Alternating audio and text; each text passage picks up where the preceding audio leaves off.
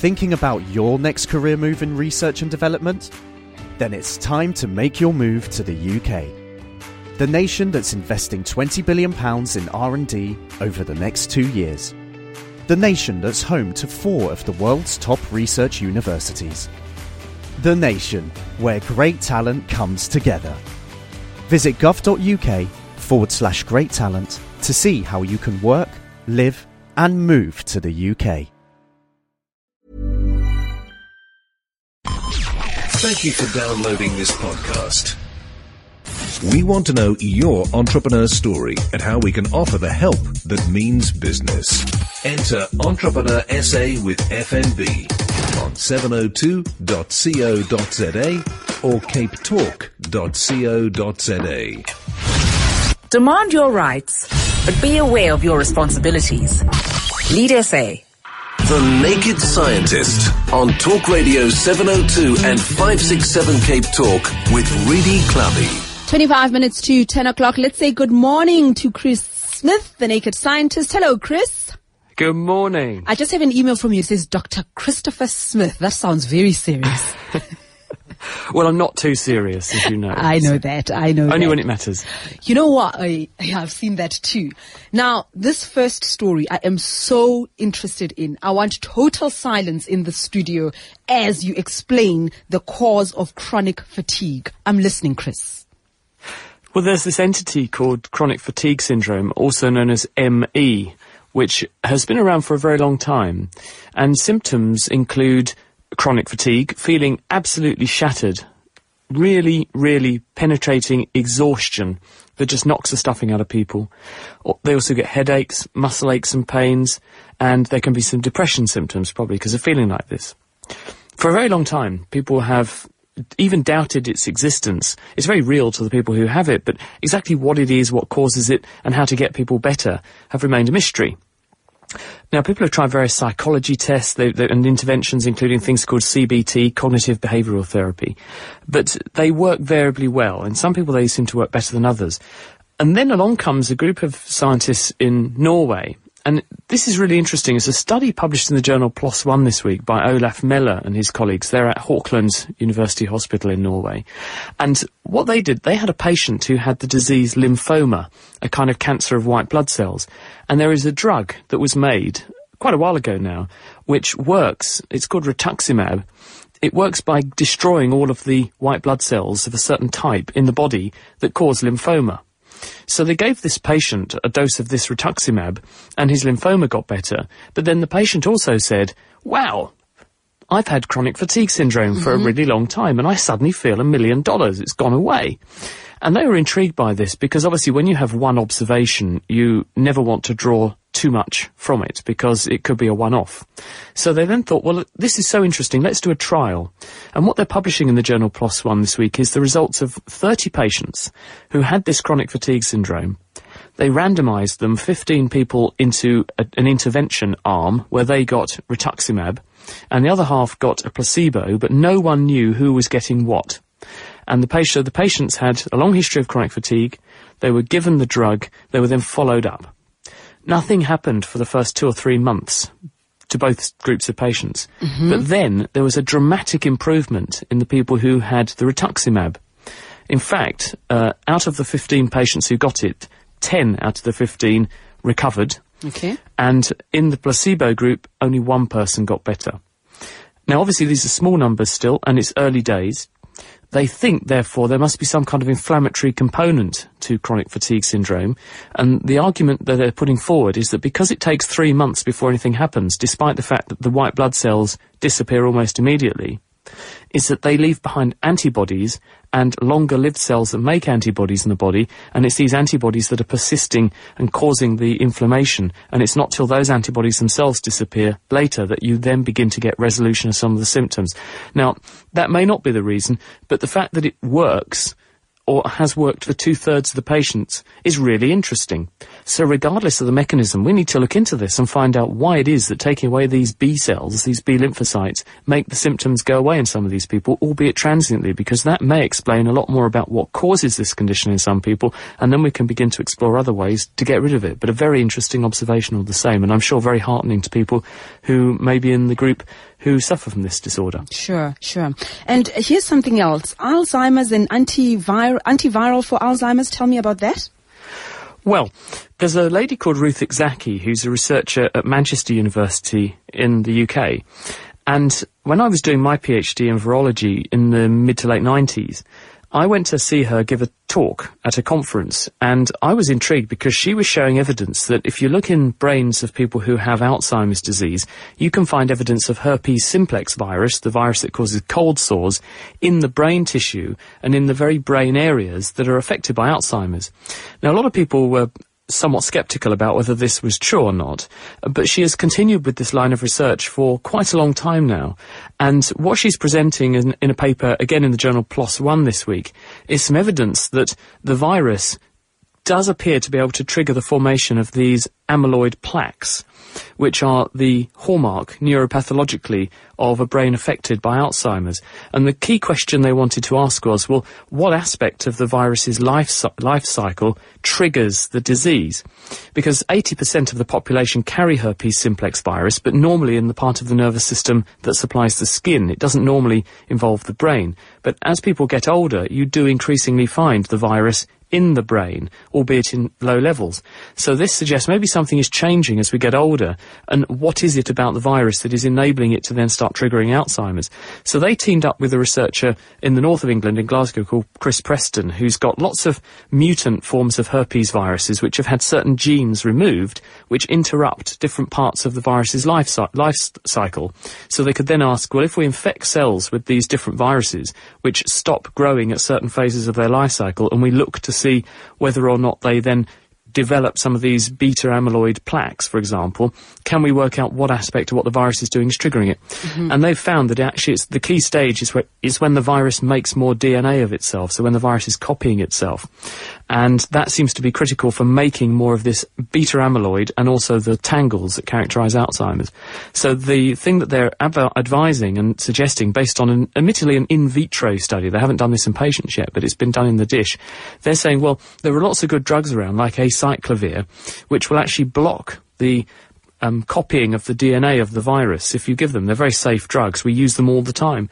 Maybe if we were to do a clinical trial with some of these acyclovir agents, we can actually interrupt the copying of the DNA and therefore prevent the progression of Alzheimer's in these patients. And they do some simple studies in the dish to show that if you put cells with herpes viruses in them and acyclovir, you produce fewer of the chemicals that are required to make these changes in the brain that would trigger Alzheimer's. So I think probably a clinical trial could be in the offing, because it is a very common and increasingly common disease.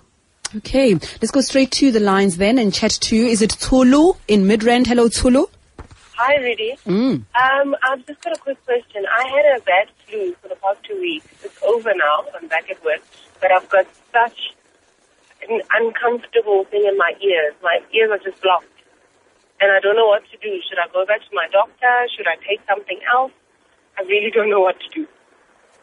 Oh, you have my full sympathy, but you're a classic example of a post-viral infection, I think. What generally happens is that when you have the flu or a very bad upper respiratory virus infection, the virus replicates or grows in the cells that line the airways, so in the nose and throat, and can also damage the eustachian tubes, which are the pathways that connect the back of your nose to your middle ear.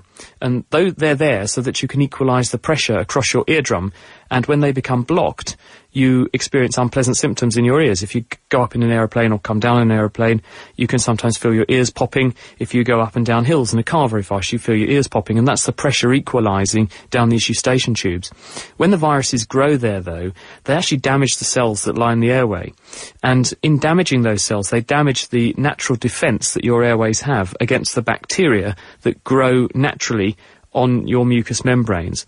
And so if you damage that line of defence, then the bacteria can penetrate and establish a local infection, which they wouldn't normally be able to do, and they can then produce exaggerated symptoms. So some of the catarrhal symptoms, or some of the ongoing problems you get after a nasty upper respiratory infection, are often due to what's called a bacterial superinfection, and this is usually a bacterium that's come along after the initial antecedent virus infection. Usually they go away of their own accord, or the immune system kicks in and gets rid of it. But if you have persistent problems or worsening problems, or you feel like you're getting worse again, it could be that these infections are becoming more entrenched or more of a problem. You may need some antibiotics. Especially if it's got into your ear and you're getting earache, then that may well be what's happened. So it might be worth tripping back to the doctor and get someone to have a look in your ear, see if you've got a red eardrum, or just take your temperature, and then maybe give you a short course of antibiotics, something like penicillin, which will probably clear it up. Good luck to you, Tulu. Claire in Muldersdrift, hi. Hi there, Reedy. I wonder if I could ask Chris a question. Sure, go for it. I'm a teacher, and I have a bunch of students who heard about the fact that a grapefruit had been produced that tastes like beef. And I can just imagine the graphic images going through their heads, because vegetarians can now have a substitute beef patty, and grilling a piece of a grapefruit segment and putting it on a bread roll is just not appetizing. First of all, we want to know, is this a hoax? And secondly, what is it all about? How does it work? Hello, Claire. Hi, well, you've got me on this one because I've not heard of actually making fruit that tastes like an animal. Haven't come across that, but it's not entirely impossible or implausible, because all that taste and smell is just chemistry, and it's molecules which are docking or linking up with receptors, which are a bit like gloves that you put hands into. So you have molecules that are a certain shape, like your fingers, and you have receptors which are like the gloves that match the hands and the fingers. And when the two slot together, then the receptor fires off a barrage of nerve impulses. If it's in your tongue, it goes along a certain nerve to your brainstem. If it's in your nose, it goes along a different nerve into the olfactory or smelling parts of the brain. And the brain unites all of these nerve signals together and works out what flavours and what textures you're experiencing in your mouth and up your nose. So when you eat something, basically what you're doing is your own chemical analysis of what's in that thing, and then you're adding to it the other visceral sensations that go with it, the temperature, the texture, and so on. And that's what we experience as the food. So if you change the chemistry of what you put into your mouth, then you can dramatically change the way we experience it. And there's also a very strong visual element to this as well. People have done quite nice studies where if you take a glass of red wine and a glass of white wine, you clearly know what they are, and they have a strong taste associated with each one.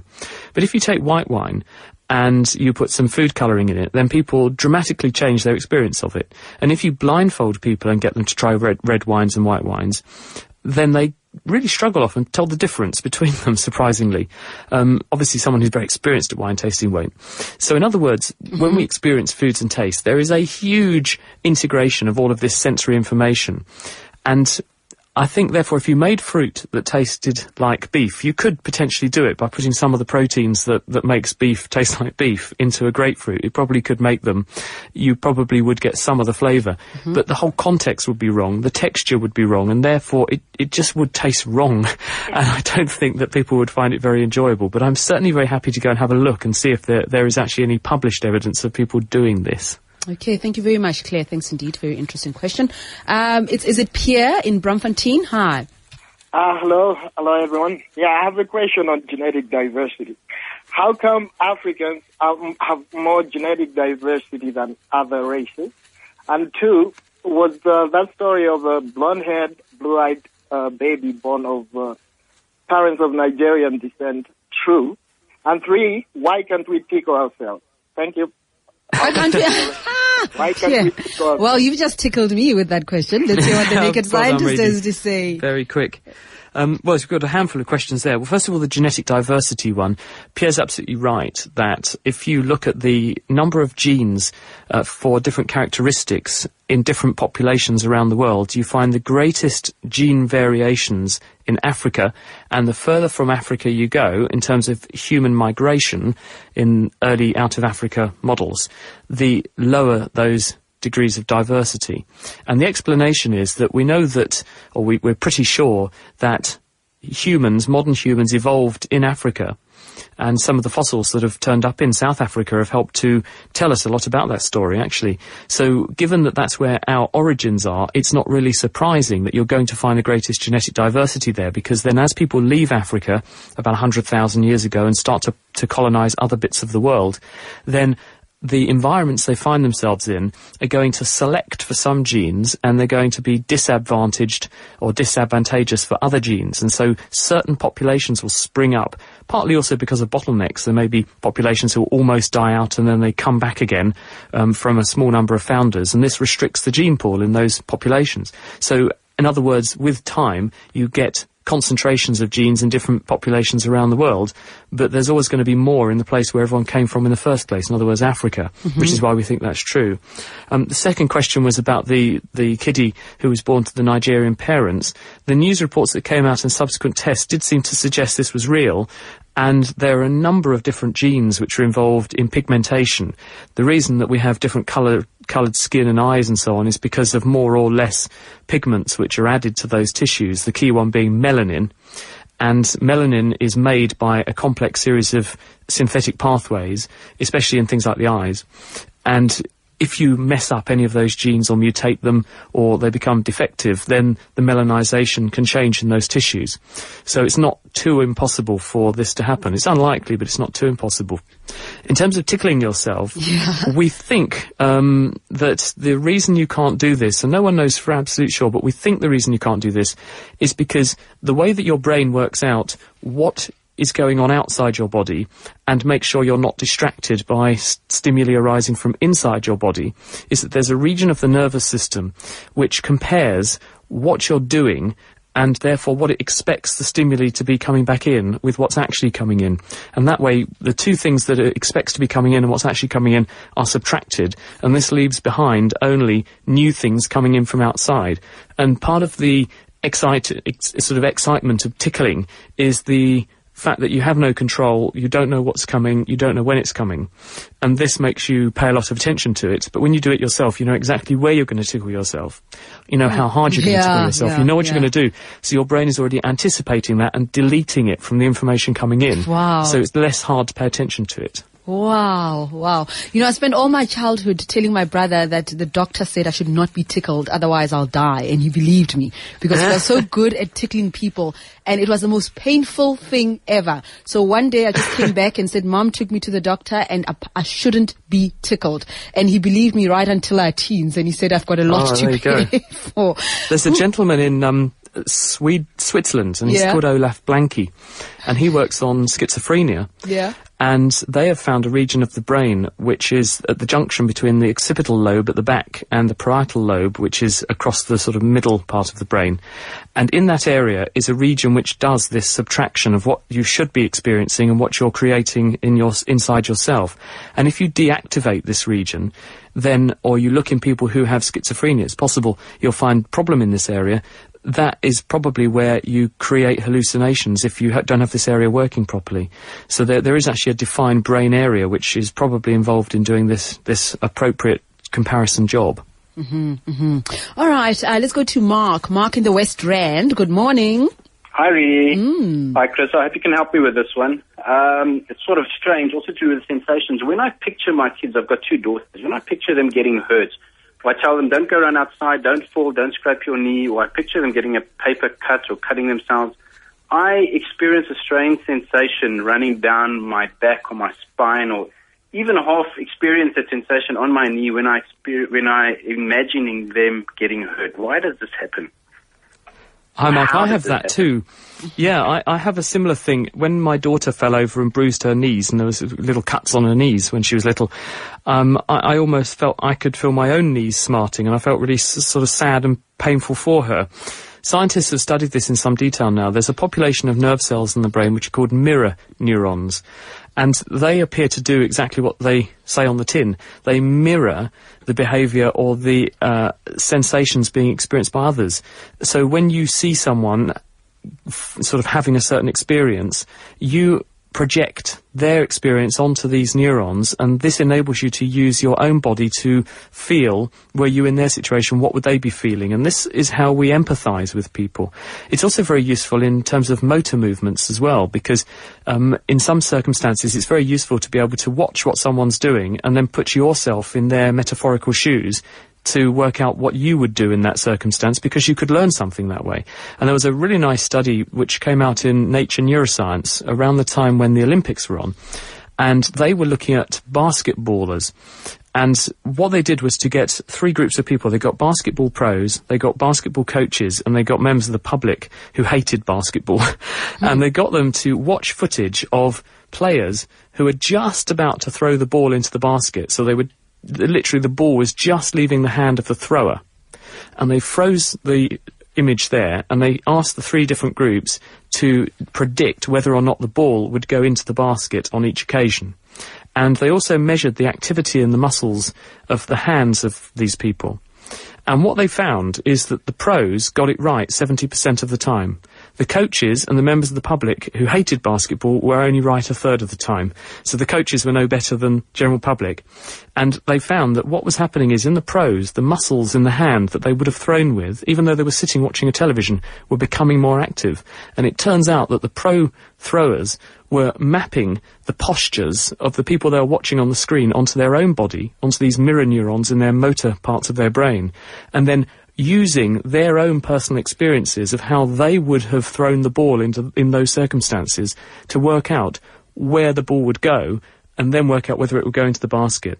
So this is a really neat way of I guess, learning from what other people are doing and mapping it onto your own experience and empathising. So the reason you feel pain when your daughter feels pain is because you're mapping her experience onto your own nervous system and thinking, what would happen if I were in that position? And then you get nervous because you think, oh, that must be awful. And then you feel these other visceral symptoms that make you want to reach out and give her a kiss. Oh, that's lovely. Okay, tell me about this macroalgae that is affecting corals. Well, one of the things that we're very worried about is that all around the world, coral reefs are in decline. And the question is, why are they in decline, and why don't they recover when the problem, if it's a big storm or some water pollution or something, damages the coral? Why do they recover so poorly? And there's a paper in the journal PNAS this week which caught my eye. It's by a guy with a lovely name, Douglas Rasher, who's at the Georgia Institute of Technology. And what he and his colleagues did was to take 8 different species of seaweed, otherwise known as macroalgae, and 3 different species of coral. And they were just testing to see what would happen if you put seaweed next to coral. And it turns out that seaweed make chemicals called terpenes, which are highly toxic to corals. The way they did this was to literally plant the seaweed next door to the coral and see what the coral did. And in all cases, or 80% of the time, the amount of photosynthesis, in other words, capturing energy from the sun that the coral did, went down. In some cases, the coral actually died. And in many cases, it bleached. In other words, it lost the photosynthetic algae that it would normally use to feed the coral. And when they said, well, is this because just there's a proximity effect, there's seaweed blanketing the coral, maybe it doesn't like that, they made some plastic models of the corals, some plastic models of the seaweed, and the coral was just fine. So there was obviously something coming out of the seaweed. They made some extracts, and they found that these very lipid or oil-loving chemicals, terpenes, are secreted by the seaweeds, probably as a means of defending themselves, but it gets onto the coral, and it damages the coral. And the reason they're arguing that reefs recover so badly is when the reef is healthy, there are lots of fish there that are herbivorous. They eat seaweed. So this keeps the seaweed in check so that it doesn't produce these chemicals that damage the coral. If you damage the reef, you lose those fish. This enables these plants to grow, and once they're entrenched and they've grown a lot, because the fish aren't there to eat them, because the reef is damaged, they keep damaging the reef, so the reef doesn't recover, and therefore the whole thing becomes a seaweedy mess. Well, thank you very much, Chris. As always, we love having you on the show, and we're going to podcast this as always, and have a lovely weekend. We'll chat next week. And you. Thanks for having me, Reedy, and thanks everybody. See you next time. Chris. Bye-bye. Bye, Dr. Christopher Smith. Thinking about your next career move in research and development? Then it's time to make your move to the UK. The nation that's investing £20 billion in R&D over the next 2 years. The nation that's home to 4 of the world's top research universities. The nation where great talent comes together. Visit gov.uk UK.com/great talent to see how you can work, live, and move to the UK.